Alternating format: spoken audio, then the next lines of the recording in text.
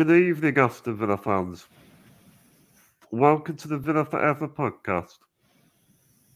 I am your host, Chad Williams. Before we get started, first of all, if you're new to this channel, please hit subscribe, and you can follow me on all audio platforms as well.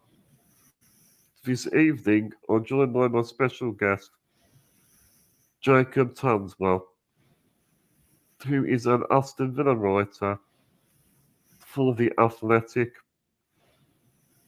I'll be doing the pre-match talk show, Aston Villa versus Fulham. Sunday, it is a 2 p.m. kickoff at Villa Park. On Sunday, Aston Villa face the Cottagers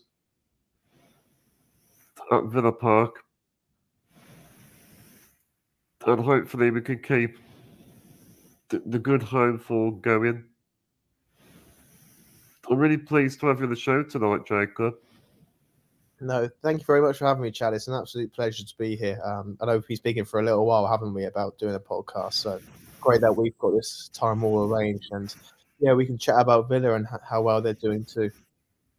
How are you doing?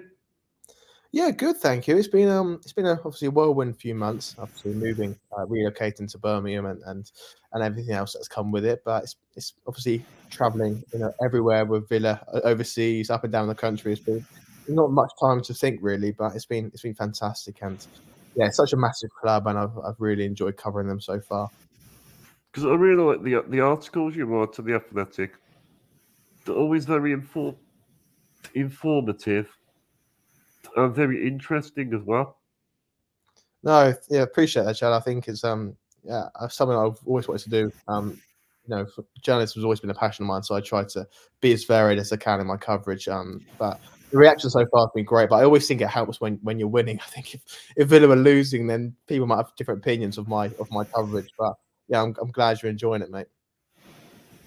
And if you mind me asking, Jacob, how long do you work for The Athletic for? So I joined The Athletic in June 2022. So I just, probably can't to 15, 16 months now. Joined us as the Southampton correspondent.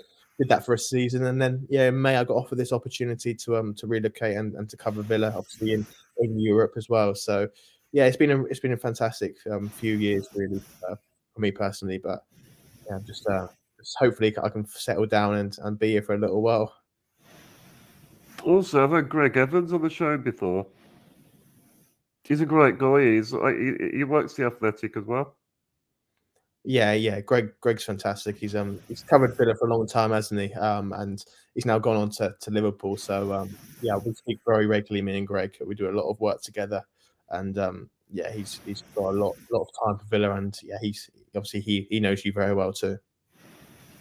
But before I get into the talk show, I'm using my platform to spread awareness of Duchenne muscular dystrophy.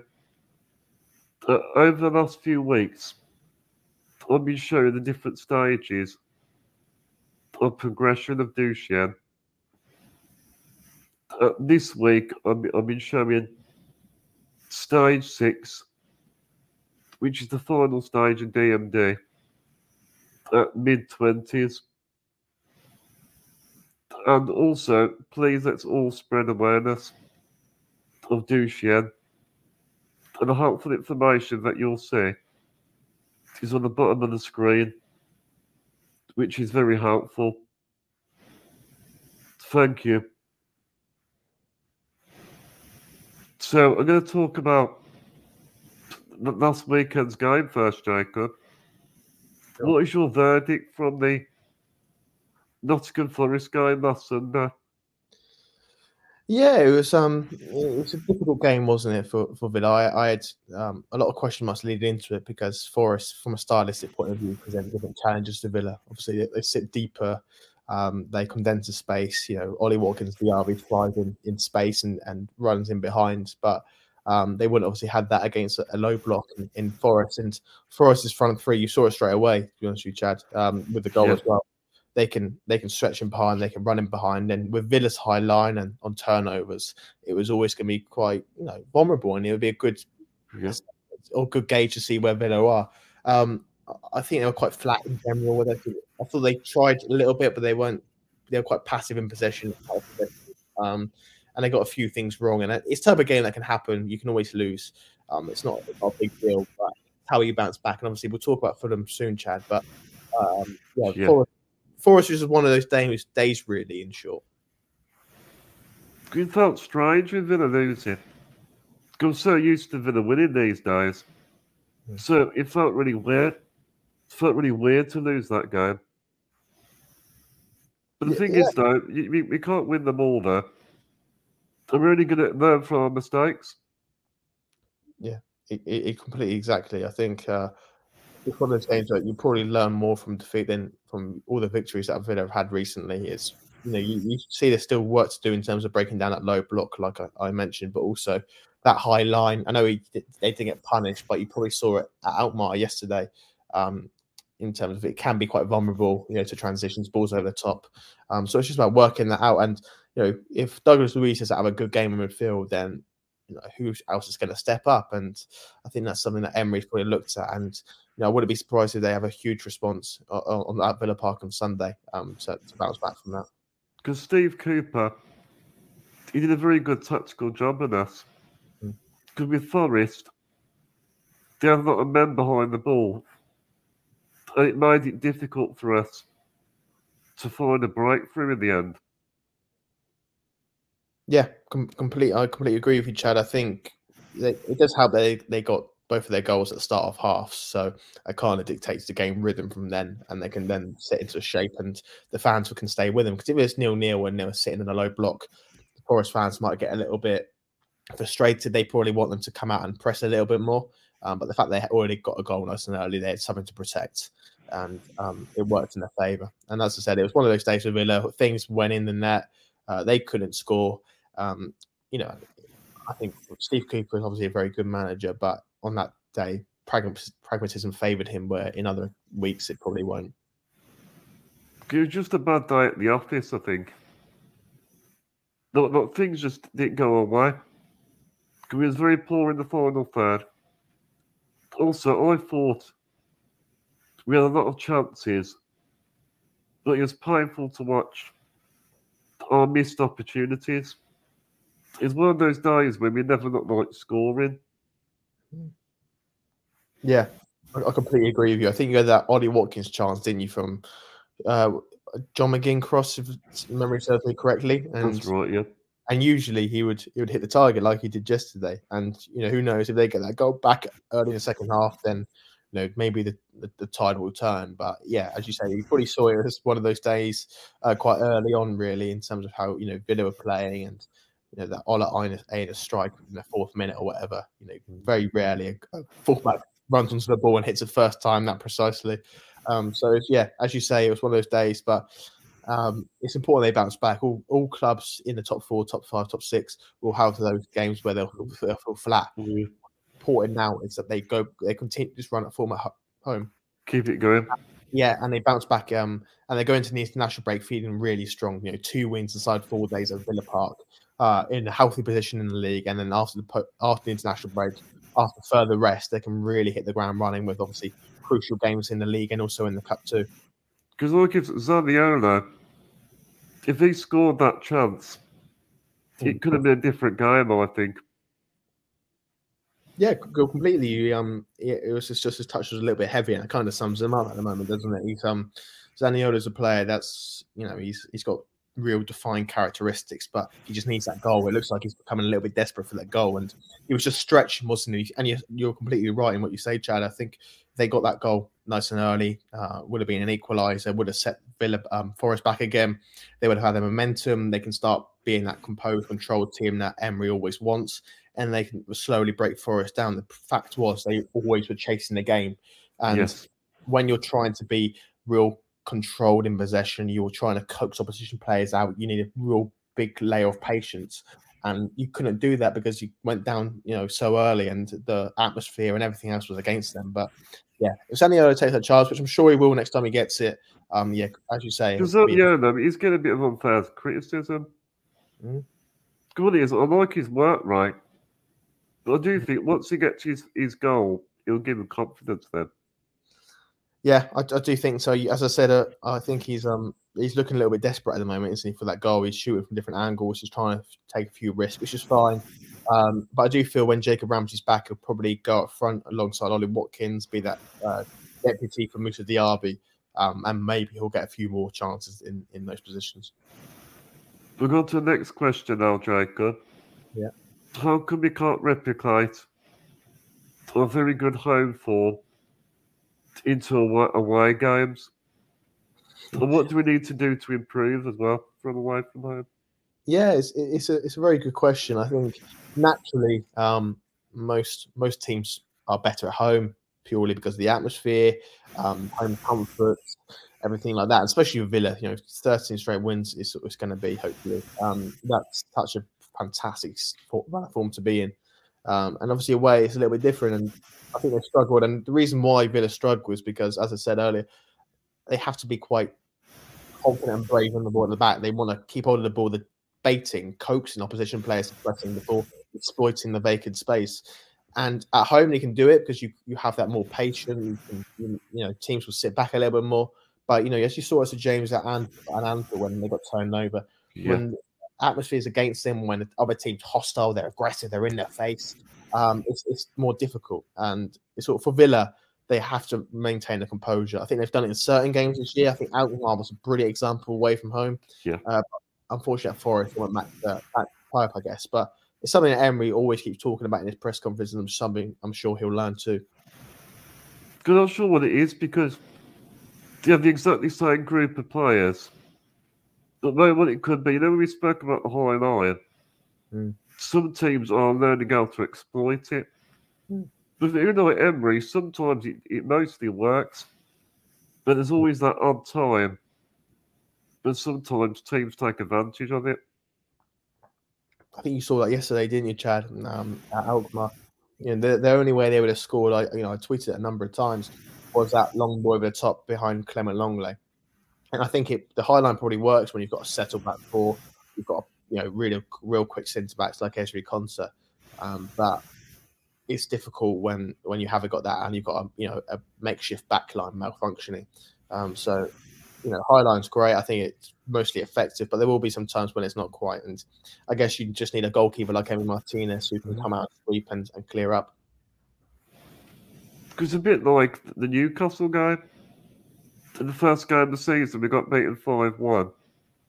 But then after that, Emery come up with a solution. That he always comes up with another solution how to improve.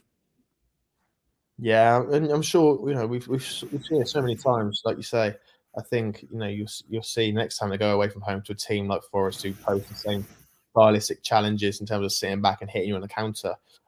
They'll probably come up with a different way of building up the play and guarding against the threat that Forest obviously exploited.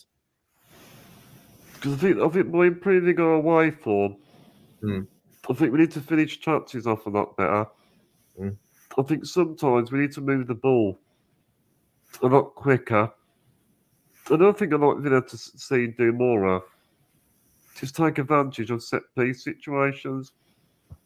A bit like last night when Diego Carlos scored. We need to do also. I'm sure Austin McPhee. I'm sure we can figure out a way how to get better at that. Yeah, I completely agree. I think they've been quite inventive in their set plays recently, haven't they? I think they've probably not had the rubber at the green. For example, Clement Longley had that goal disallowed yesterday. That was from a set piece or second phase of a set piece. So I think they've been quite good from set plays in terms of being creative. But I remember Diego Carlos missing a few from free headers against Zrinjski Mostar. So they're getting some good opportunities. They're making some good runs. Ezri Konsa got around the back the other day against West Ham. But they just need to be a bit more clinical. But I think set plays are quite a good tool for Villa. It's just they need to execute it a little bit better. That's it. We probably might pick up more points. Because say if a lot of the big teams, they score goals or say free kicks, corners, but I think we'll definitely improve on that. Yeah, I'm sure they will, and Emery's always trying to find these marginal gains, isn't he? So I'm sure they'll focus and hopefully they'll get some more goals towards the end of the campaign too from fifth place. So let's talk a bit about Jacob Ramsey and Alex Moreno. So if they are fully fit, should they start? That's a question. I think for me, Jacob Ramsey should start. He's a top player, isn't he? And he carries the ball. He probably can crack a game open. 1v1, good dribbler. But Luca Dean has been good, hasn't he, for most of the season? I think he surprised a lot. I'm a big fan of Luca Digne.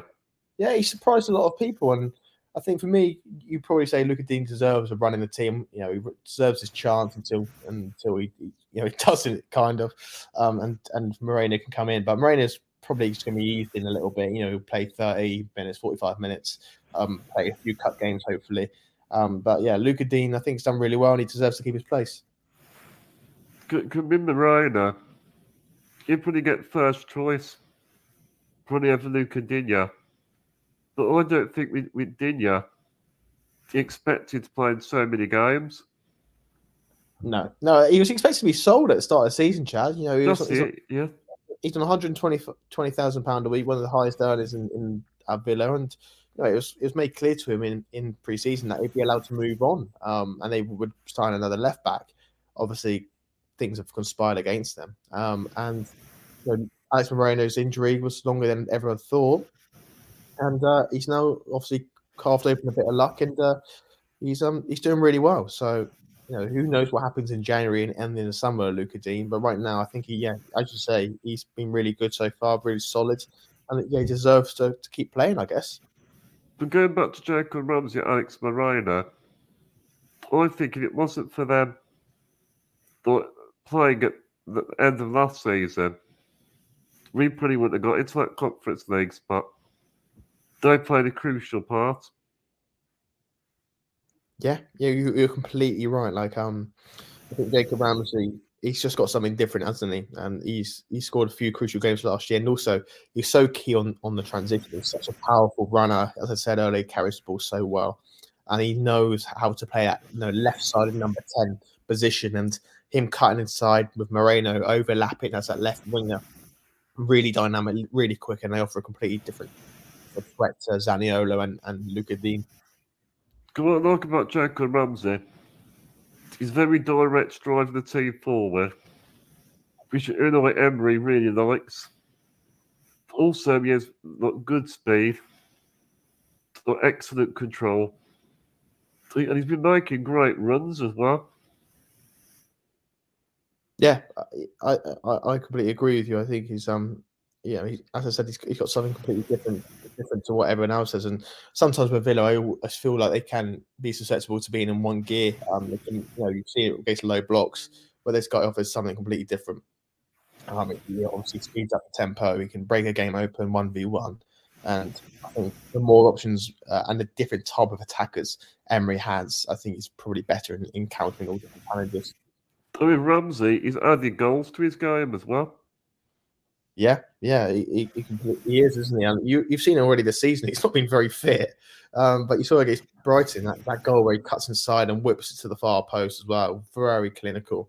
And you think if he can stay fit, I wouldn't say 10 goals at least is out of bounds really for him. He's a normal finisher, off both feet as well. So yeah, he's just getting back after the international break, and it'll be a huge boost to Villa in every competition, really. I felt sorry for Jacob Ramsey because he's been very unfortunate with injuries. But every time he plays well, he seems to get injured. It's a completely same with Alex Moreno, though, isn't it? They've both suffered reoccurrence of their issues. Obviously, Jacob Ramsey with his foot is sustained in the European Championships in the summer, and obviously Alex Moreno as well with his hamstring. And it's always difficult for a young player. I think it probably comes when you're Jacob Ramsey's age in his early 20s, where you break on or burst onto the scene very early, but your body's not quite fully, it's not fully grown and fully matured, and you do have these issues. And even though if it's got nothing to do with your puberty or growth, sometimes it takes a little while to basically recover from these issues. So the foot issue is obviously it was an impact of it was sustained in the game, but it can affect different aspects, different ligaments as well within your legs. So yeah, it's really important that he's looked after and he's prolonged longer term for Villa, because he's going to be one of those players that it's going to be so crucial and could be a future captain, couldn't he? The thing I'll tell you what I like about Alex Moreno as well. He loves to go forward, using his pace. He's very confident. Yeah. And also, as well as the attacking qualities, I like the way he tracks back for the team very quickly when required. That's very important to the chat, because in possession, Alex Moreno is essentially playing as a left winger, so he's leaving a lot of space in behind him. So when you do lose the ball on turnover, you've got to have that recovery pace. And that's probably something that Luca Dean struggles with. He's a very solid player, but he hasn't got that explosiveness in his ball carrying, but also defensively as well, recovering. But Moreno's got that pace, hasn't he? So you look at that high line that we talked about earlier. If the ball does go over the top, he's probably got that pace to recover, get back in 1v1, get really low and defend properly. So I'm really looking forward to seeing Moreno. Obviously, I've seen him a little bit, but I've never seen him properly in the flesh. He's covering Aston Villa. Because he was an excellent signing. Yeah. He's really part of Unai Emery's rebuild. Yeah, he was one of was he the first signing? Correct me if I'm wrong. Actually, yes, I think he was. Yeah. And Emery obviously knows them, very, very well, and he knows his quality. So he obviously is the number one left back. But Luca Dean obviously is doing really well. So it's up to Moreno to break into the team. Because Luca Dean, especially in that Hibs game, he has so much space to cross the ball. Because Dinya's great at whipping the ball in. He got 3 assists in that game. Yeah, that game was 3 assists, yeah. He had a lot of space in the Forest game as well, didn't he? I think that's the way they like to be quite narrow, and then they like to switch the play out. And Dean's obviously fantastic cross of the ball most of the time. So it's up to him now to really start showing the numbers in terms of his goal contributions. We're going to talk about the Fulham game now. That's Sunday 2 p.m. kickoff. So how do you think the Fulham game is going to go, Jacob? You probably have to look at the home form, don't you, at the moment, and you probably say, actually, you've got to go. It's got to go as it is. Go to type in terms of Villa winning again. They've been so dominant at home, such an air of confidence and dominance in the way they play. Very comfortable. I think opposition fans and teams realise how dominant Villa are, and it's going to be a game where I think the first goal is always crucial, but if Villa can score early, like they have in other games, it should be a very comfortable afternoon. Because I'm confident we'll win that game. Yeah. And also, I don't think it's going to be our easiest home game. But I expect a big reaction after the Forest disappointment. And also, we're going to carry on that fantastic home record. Yeah, I do think Fulham present similar challenges to Forest. They're probably a little bit better in possession, but they've got a good pace on the counter as well, and on transition. And I wouldn't be surprised if it's a real arduous game where Villa have got to really try and break Fulham down, till the very few minutes of the game. So I wouldn't be surprised if they do get something from Fulham, but the way Villa are, at some point, obviously the home form is going to come to an end. But you just hope, given last week's game against Forest, that they can really put on a performance and get 3 crucial points. Because an absolute fortress. I'm sure Unai Emery, you call it another tactical masterclass. Yeah, I think so. I think Emery knows how Villa play. He knows what to do, especially at Villa Park. Things rarely change at Villa Park. They're dominant on the front foot. Got their 2 number 10 position, and I do think that not much that has to change. The real focus has to be on the away form, like we said earlier. So hopefully we keep a clean sheet. We seem to concede our consolation goal. It's weird, isn't it? The Luton game was so comfortable, and then they just completely shot themselves in the foot and scored their own goal, didn't they? So, yeah, it does feel weird, doesn't it? Everything's going so well, but you can't. They're struggling to keep clean sheets, and it probably frustrates the life out of Amy Martinez. Really, probably wants that, real dominant clean sheet, and to show his clean sheets in numbers rather than just his performances. Because Unai Emery, he's got great attention to detail. But he always wants to get it a perfect performance. Which that's what you want as a fan. Yeah, you're completely right. I think Emery's always a person that's very meticulous. He never really celebrates, wins and losses. He always just go down a tunnel, doesn't he? As you see, because you see obviously near the tunnel at Villa Park, and it's for him. Yeah. He's always looking at the longer term processes, and for him, looking at any weaknesses will be glaring. So it's really important that they bounce back, but they have a real, not only a win, but it's a real complete performance where everything seems pretty well rounded. To go talk about the Fulham manager, what is your thoughts on Marco Silva? Do you know what? Start of the summer, I thought they might be in trouble because Mitrovic was angling to leave at the time. Marco Silva had interest with Saudi Arabia, and they're losing a few key players. And I always thought, is this a second season syndrome? Are they gonna struggle this year? But although they're not hitting the heights as they did as the start of last season in the Premier League, and they're still quite consistent. I thought they've bought quite shrewdly. Williams obviously been revitalised. Andres Pereira has not quite hit the form yet, but he's been doing well last season. I think they've got a lot of real good creative players, and they all know the system very well in that 4-3-3. And I think Marco Silva came highly rated to Premier League. Didn't quite work out but he didn't quite work out at Watford and Everton. But I think he's found the type of club that suits him, and I think that's probably one of the reasons why he didn't leave to go to Saudi in the end. Well, I think he's a great manager. Because if you look at last season, they massively overachieved. After getting promoted, they finished 10th, didn't they, last season?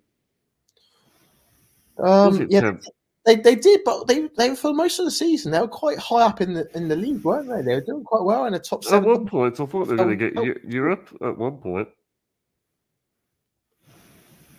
But yeah, I think they had a real bad run of form towards the end, didn't they? I think they lost to Bournemouth away, which is quite damaging. But yeah, I think probably 10th was probably about right, judging by the squad and things like that. But you probably look at Fulham. You never see them as someone to go down, but you don't see them as anyone to the top 8. You probably look at that 9th to 13th bracket, where you see that's where they're floating, like Crystal Palace for all those years. And there's the type of team that on their day, they can really trouble you. And they obviously haven't got the clinicalness of Mitrovic anymore, but they've still got that system and they've still got a way of playing. And I think it's never a foregone conclusion to beat Fulham at all. Because I like the way that Fulham have recruited. They brought some young, talented, international experienced players from all different nationalities. Also, since Marco Silva took charge, I like the way Fulham play a nice brand of attractive passing football, which their supporters probably really appreciate. Yeah, I think that Fulham have always been that type of team, haven't they? Even under Scott Parker. Scott Parker obviously had his troubles, but he was always possession-based manager, and they've had it under Marco Silva as well. They're probably a bit more clinical. They play a really good style, like you say. They build that from the back fantastically, 4-3-3. Obviously, Paulinho is a phenomenal footballer. It was so important to keep him. They've had issues this season. They've got Calvin Bassey, Tim Ream. They're both left-footed centre-backs, which always looks a little bit awkward, doesn't it? Having two left-footed centre-backs to build the play. But I don't think they're the type of team that are going to go direct like Alkmaar or Luton. They're going to try and dominate possession as well. So it could be a really interesting tussle with Emery's. Because I always got bad memories of Fulham. That 2018 playoff final when Tom Kearney. It always haunts me when I think of Fulham. Yeah, it wasn't a very good memory, was it, for the fans? But I think it works out all right in the end, I guess. But it's pretty good job that season. Was that John Terry's last game? Sorry, Chad. Yeah, I think it was, you know. That's Yeah. it, yeah, I do remember it well. Yeah, that's it. It was John Terry's last game. Yeah, so it wasn't great, but eventually the season after that, actually, I don't think many people know. I was actually at the playoff game against Derby, that playoff final, and I was sat in the Villa end, and that's before I even covered Villa. And that was worth it, I guess, a year later. But even then, we was getting those big winning runs then. Yeah. Because was it like 10 games or something? Was it with Dean Smith? Yeah. What to get into the playoffs? Get into playoffs? Yeah. Yeah, because they obviously took over, weren't doing great, and obviously completely revitalised them as well. And I remember looking at Villa at the time, and obviously Jack Grealish captain, everything else. Cohen Mings coming in from Bournemouth, wasn't it, on loan initially? Yeah. Everything just seemed to have fallen in their favour, and since then, yeah, Dean Smith brought a lot of really good players we've seen. So yeah, good memories those. Jacob, I'm just going to have a drink. Yeah, no worries.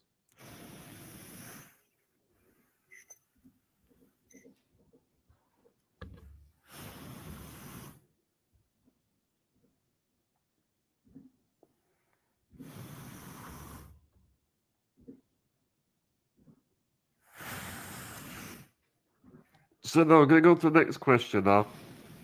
So what Fulham players should you watch out for? Yeah, that's an interesting question. For me, I never look at Fulham and think there's a real good individual player. I think there's a real collective. And I was saying earlier, I think the system outweighs the individual brilliance of any player. You look at João Palhinha, you think he's obviously phenomenal in what he does. Anthony Robertson, I think he's a real threat, especially against Villa's high line. He runs from deep. He's a real athletic fullback, crosses, shoots, set plays. So I think that they're really important. And you look at Willian as well. I thought he was done really after Arsenal. I thought he was absolutely finished and gone. But what he's done since then, I think he's revitalised himself. So they haven't got the stand-on name. Last year you obviously look at Mitrovic, but now this year you look at that team and you think actually there's a lot of good players in there that fit the system. And for me, it's more about the shape of the team and the spaces that they can exploit rather than the player itself. Also, Palhinha is an excellent player. It's hugely kept him, wasn't it? He was supposed to be going on deadline day, and I think if they lost Mitrovic and Paulinho, two huge players in that spine of the team, it could have been an issue. But they've done really well to keep him, and I don't know how long they're keeping him for, but yeah, he could play for any team in the Premier League, couldn't he, at the moment? Because did he score a worldie against, was it Brighton? I believe so, Chad, yeah. That's it, yeah. That was a wonderful goal, that was. He gets a lot of goals. Another player that I was about to say as well, Timothy Castagna. Yeah. They signed him for Leicester City. He can play left back and right back, can't he? He's one of those players that's so versatile. I think if we get up his Leicester roots, he'd probably suit Villa in a way in terms of being that deputy backup in both fullback positions. But yeah, I think Castagna is really shrewd signing too. I think it's important that the weekend we don't give him too much space to cross because he can whip some good deliveries in the box. Especially against a high line as well, you've got a lot of space to wait for between defence and the goalkeeper. And yeah, like you say, I think it's important that they don't get down the flanks too much and really threaten Cash or Dean, who are they're fantastic fullbacks overall, but there are a few question marks over them defensively, isn't there? Because isn't Castagna? Is he a Belgium international? He is, yeah. He played in the World Cup and the Euros, I believe. We spoke about Willian as well. Just think he used to play for Chelsea. They're rivals. Yeah, he's played for a few clubs, hasn't he? I think he was supposed to go to Spurs initially before Chelsea. So he kind of just likes the London life, I think. I think he likes living around there and going to all the clubs. I wouldn't be surprised if he joins West Ham next. But yeah, as I said earlier, I thought he was finished. I thought he was over the hill, but he's been given a new lease of life since he's returned to Fulham. I do think he's, if he plays regularly, and he's still got that unbelievable quality, hasn't he? He doesn't really need to rely on pace. He's got that ball manipulation, that 1v1 ability, and he shoots from long range as well. So it's something to probably keep an eye on. I know we touched on Luca Digne a little bit earlier. Yeah. But have you been impressed with his performances this season? Yeah, like I said earlier, Chad, I think for me, Dino was probably one that was available to sell. He probably still is, to be fair, because of his salary, because of Villa wanting to manage financial fair play rules. But what he's done is he's come in as the only left back, essentially. John McGinn's had to, deputise there. And he's played every game, been very consistent. Probably hasn't got the dribbling ability of Moreno, the dynamism of him, but he can stand there and he can cross the ball. And what I think he's very good is he's very secure in possession. He gets the ball, plays forward, never really loses it when he's trying to pass or combine, and he understands the role very, very well. So I've been really impressed by him, and I think he started to show that form that he had at Everton, at Villa. It was obviously very difficult when he joined. Steven Gerrard was there. Everything wasn't really going very well, but I think with more games, more run of form, not only will he improve Villa, but when they do, or if they do try and sell him, that they'll probably get more money than he would have ordinarily at the start of the season from one of those Saudi or Qatari clubs. Because Emery, he likes hard-working players, and Digne, he always gives 100%. Yeah, and I think he's one of those players as well that's got obviously a good attitude. He's very diligent. You see how he runs as well. He's always he's bursting into positions as well. And it's not only that, it's just his availability. He's never injured.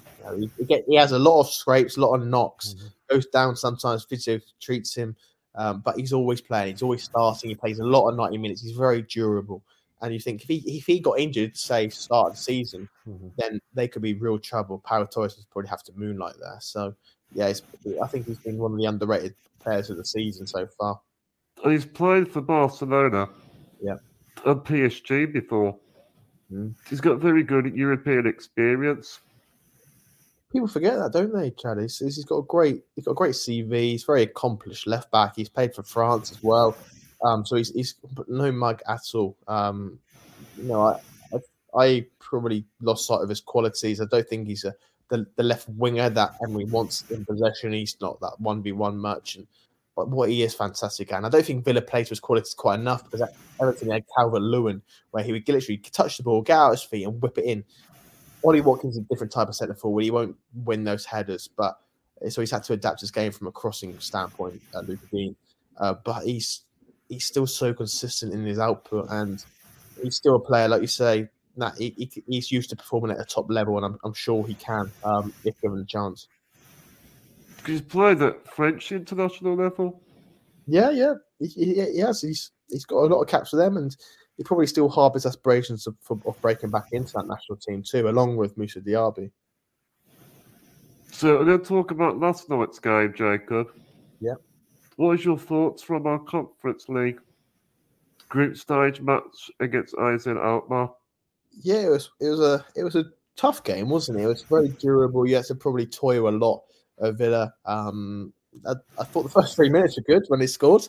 They got disallowed. Then kind of came into a bit of a gradual malaise in the end, didn't it? It was quite flat.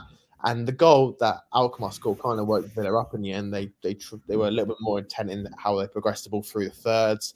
I thought John McGinn was quite good in terms of his drive. Yuri Tillemans as well was getting better. And it's so important they did score. I think Alkmaar struggled from the outset really in crossing, defending crosses and corners. So it was a really good set play routine for Diego Carlos to score. And then from that point, you look at Villa's subs and you think, okay, who's going to make the impact? Matty Cash comes on, Douglas Luiz comes on. And I wrote a piece earlier in the morning actually about Douglas Luiz and how Emery wants him to create and contribute more assists. And that assist for Ollie Watkins was phenomenal, wasn't it? In terms of how it showed those substitutions. They made the difference in the end. Yeah, and I think they will in the Conference League. Villa have got such strength and depth on the bench, better than most sides in that tournament, and they will make the difference, especially when you're playing 90 minutes plus 10 for stoppage time. Bring them on 70 minutes, 75 minutes. They add an extra gear. They're almost finishers, and when a defence that has been toiling for so long, like Alkmaar, is facing fresh legs, that is all the difference, isn't it? Because during that game as well, he felt a little bit nervy at first. Yeah. Because AZ Alkmaar, they did perform well. The gave us a good match. Credit to them. Yeah, you look at their number 9, Pavlidis. I think he's a phenomenal striker. He's got a lot of goals so far in the Eredivisie, and he'll probably go for big money, probably to the Premier League in the summer. They always carry that threat at the counter. As I said, the first 3 minutes were fantastic. Then Villa went through the motions, a lot of cheap giveaways in their defensive third. And Martinez had to make a big save before the half. And Alkmaar are a team that are solid, but they're not spectacular. And I think if Villa weren't at their races, they could have lost that game. But as we said, I thought as well, the referee was a bit dodgy. What did you think of the referee's performance? Yeah. Well, they admit they made a mistake for the disallowed goal, didn't they? A Longley's goal. I think European refs are they're very different to Premier League refs. I know VAR is an absolute car crash at the moment, but in terms of the handball rule and things like that, they're very strict, very harsh with what they do. Yeah, and they like to break up play a lot. And they actually in the end, Alkmaar could have had a few more yellow cards, but it's probably just you've got to approach the game differently when you're having overseas officials like that. What do you make of the Longley disallowed goal? He was onside, wasn't he? I saw it at the time. I thought it was a bit weird, but I don't really know the exact nuances of the rule to make a comment on it. But then you look at it back, and you think actually he was onside. It came from a clearance. It came from deflection off the line. Fell back to Leon Bailey, who crossed the ball for Clement Longley, and actually it was okay. I think VAR, we're getting to a point now where we're overcomplicated football. Football is a game where it's about putting jumpers down for goalposts. It's a very simple game, but we're making it very complex. And that's in terms of not only red cards, yellow cards, what constitutes both, but also in terms of offsides. Offsides shouldn't be black and white. You're either offside or you're not. Where we're looking at all these subjective issues, and it's becoming just an issue. And I think every time you score a goal, you're thinking it's VAR coming in. Because I think VAR, it's not consistent. No. And also, there's always one rule for another, which I don't like about it. I'm not. I must admit, I've never been a huge fan of VAR, and I always feel like football should mirror society. You're always going to make mistakes in society, and you're always going to make mistakes in football. But over a course of a 38-game season, that balances out. Where I know I was never a big fan of VAR, and to be fair, I was never a big fan of goal line technology. I like goal line technology. I always felt as soon as you introduce the robotic system into football, then it's going to have a snowball effect, and you're just going to start introducing more things. And you've seen it so far this season, I think, or since VAR's come in. It's a very computerized, robotic game, and I think we're losing the natural. It's not like a studio in London. Yeah, but when the VAR, that's how they do it. Like. It's an industrial state. It's Stockley Park. It's and if you are going to introduce technology into the game, it's got to be accurate. You see it in cricket, you see it in rugby. They get the right decision. And I could probably live with that. But the fact they're taking so long, they're killing the joy out of football, and they're still getting the wrong decision. Yeah. That's the issue, isn't it? It wastes a lot of time because then you got a lot of injury time that's added on to that. And also, that's the Liverpool game. Yeah. And that was a terrible decision, that was. Yeah, they absolutely messed up there. But all these added time we're having, people want to go home. They want to watch EastEnders, don't they? So you don't want to be just staying there at football and waiting for your car parking to expire. So I've never been a big fan of VAR. I don't think it should be in the game. But if it is going to be in the game, at least get it right. Well, I'll stop ranting about VAR. I'll go back to the game a little bit, but it wasn't our best last night. But all that it matters is grinding out results. Because what I liked about it is his back's to the wall. Yeah, exactly. And especially in a group stage, you don't want to peak too soon in a European competition. You want to shape your best football towards the end of the competition. It's really important, especially after the legged defeat in Poland a month or so ago, that they just get through these games. And you look now, there's a big gap opening up between first and second and third and fourth. Beat Legia at home, everything should be rosy in the garden. Get the job done. Exactly. Get the job done, be effective. Doesn't matter how you play. Get that done, and then you can look forward to the knockout stages without having to play the extra game against a Europa League side and then continue from there. So, like, you hit the nail on the head there, Chad. I think it's just all about results at this moment in time. Because in the Conference League as well, You can't always be dominating every game because each game brings different challenges. Yeah, and John McGinn said that on Wednesday when I spoke to him.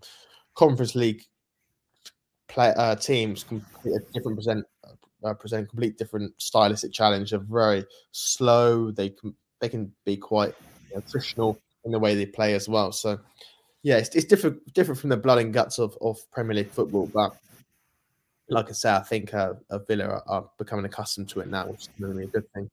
Yeah, did you sit in the press conferences? Yeah, I do. Yes, Do you have any questions when you usually have to ask? I always tend to go first to ask Unai any questions. I always ask two or three every press conference before and after games.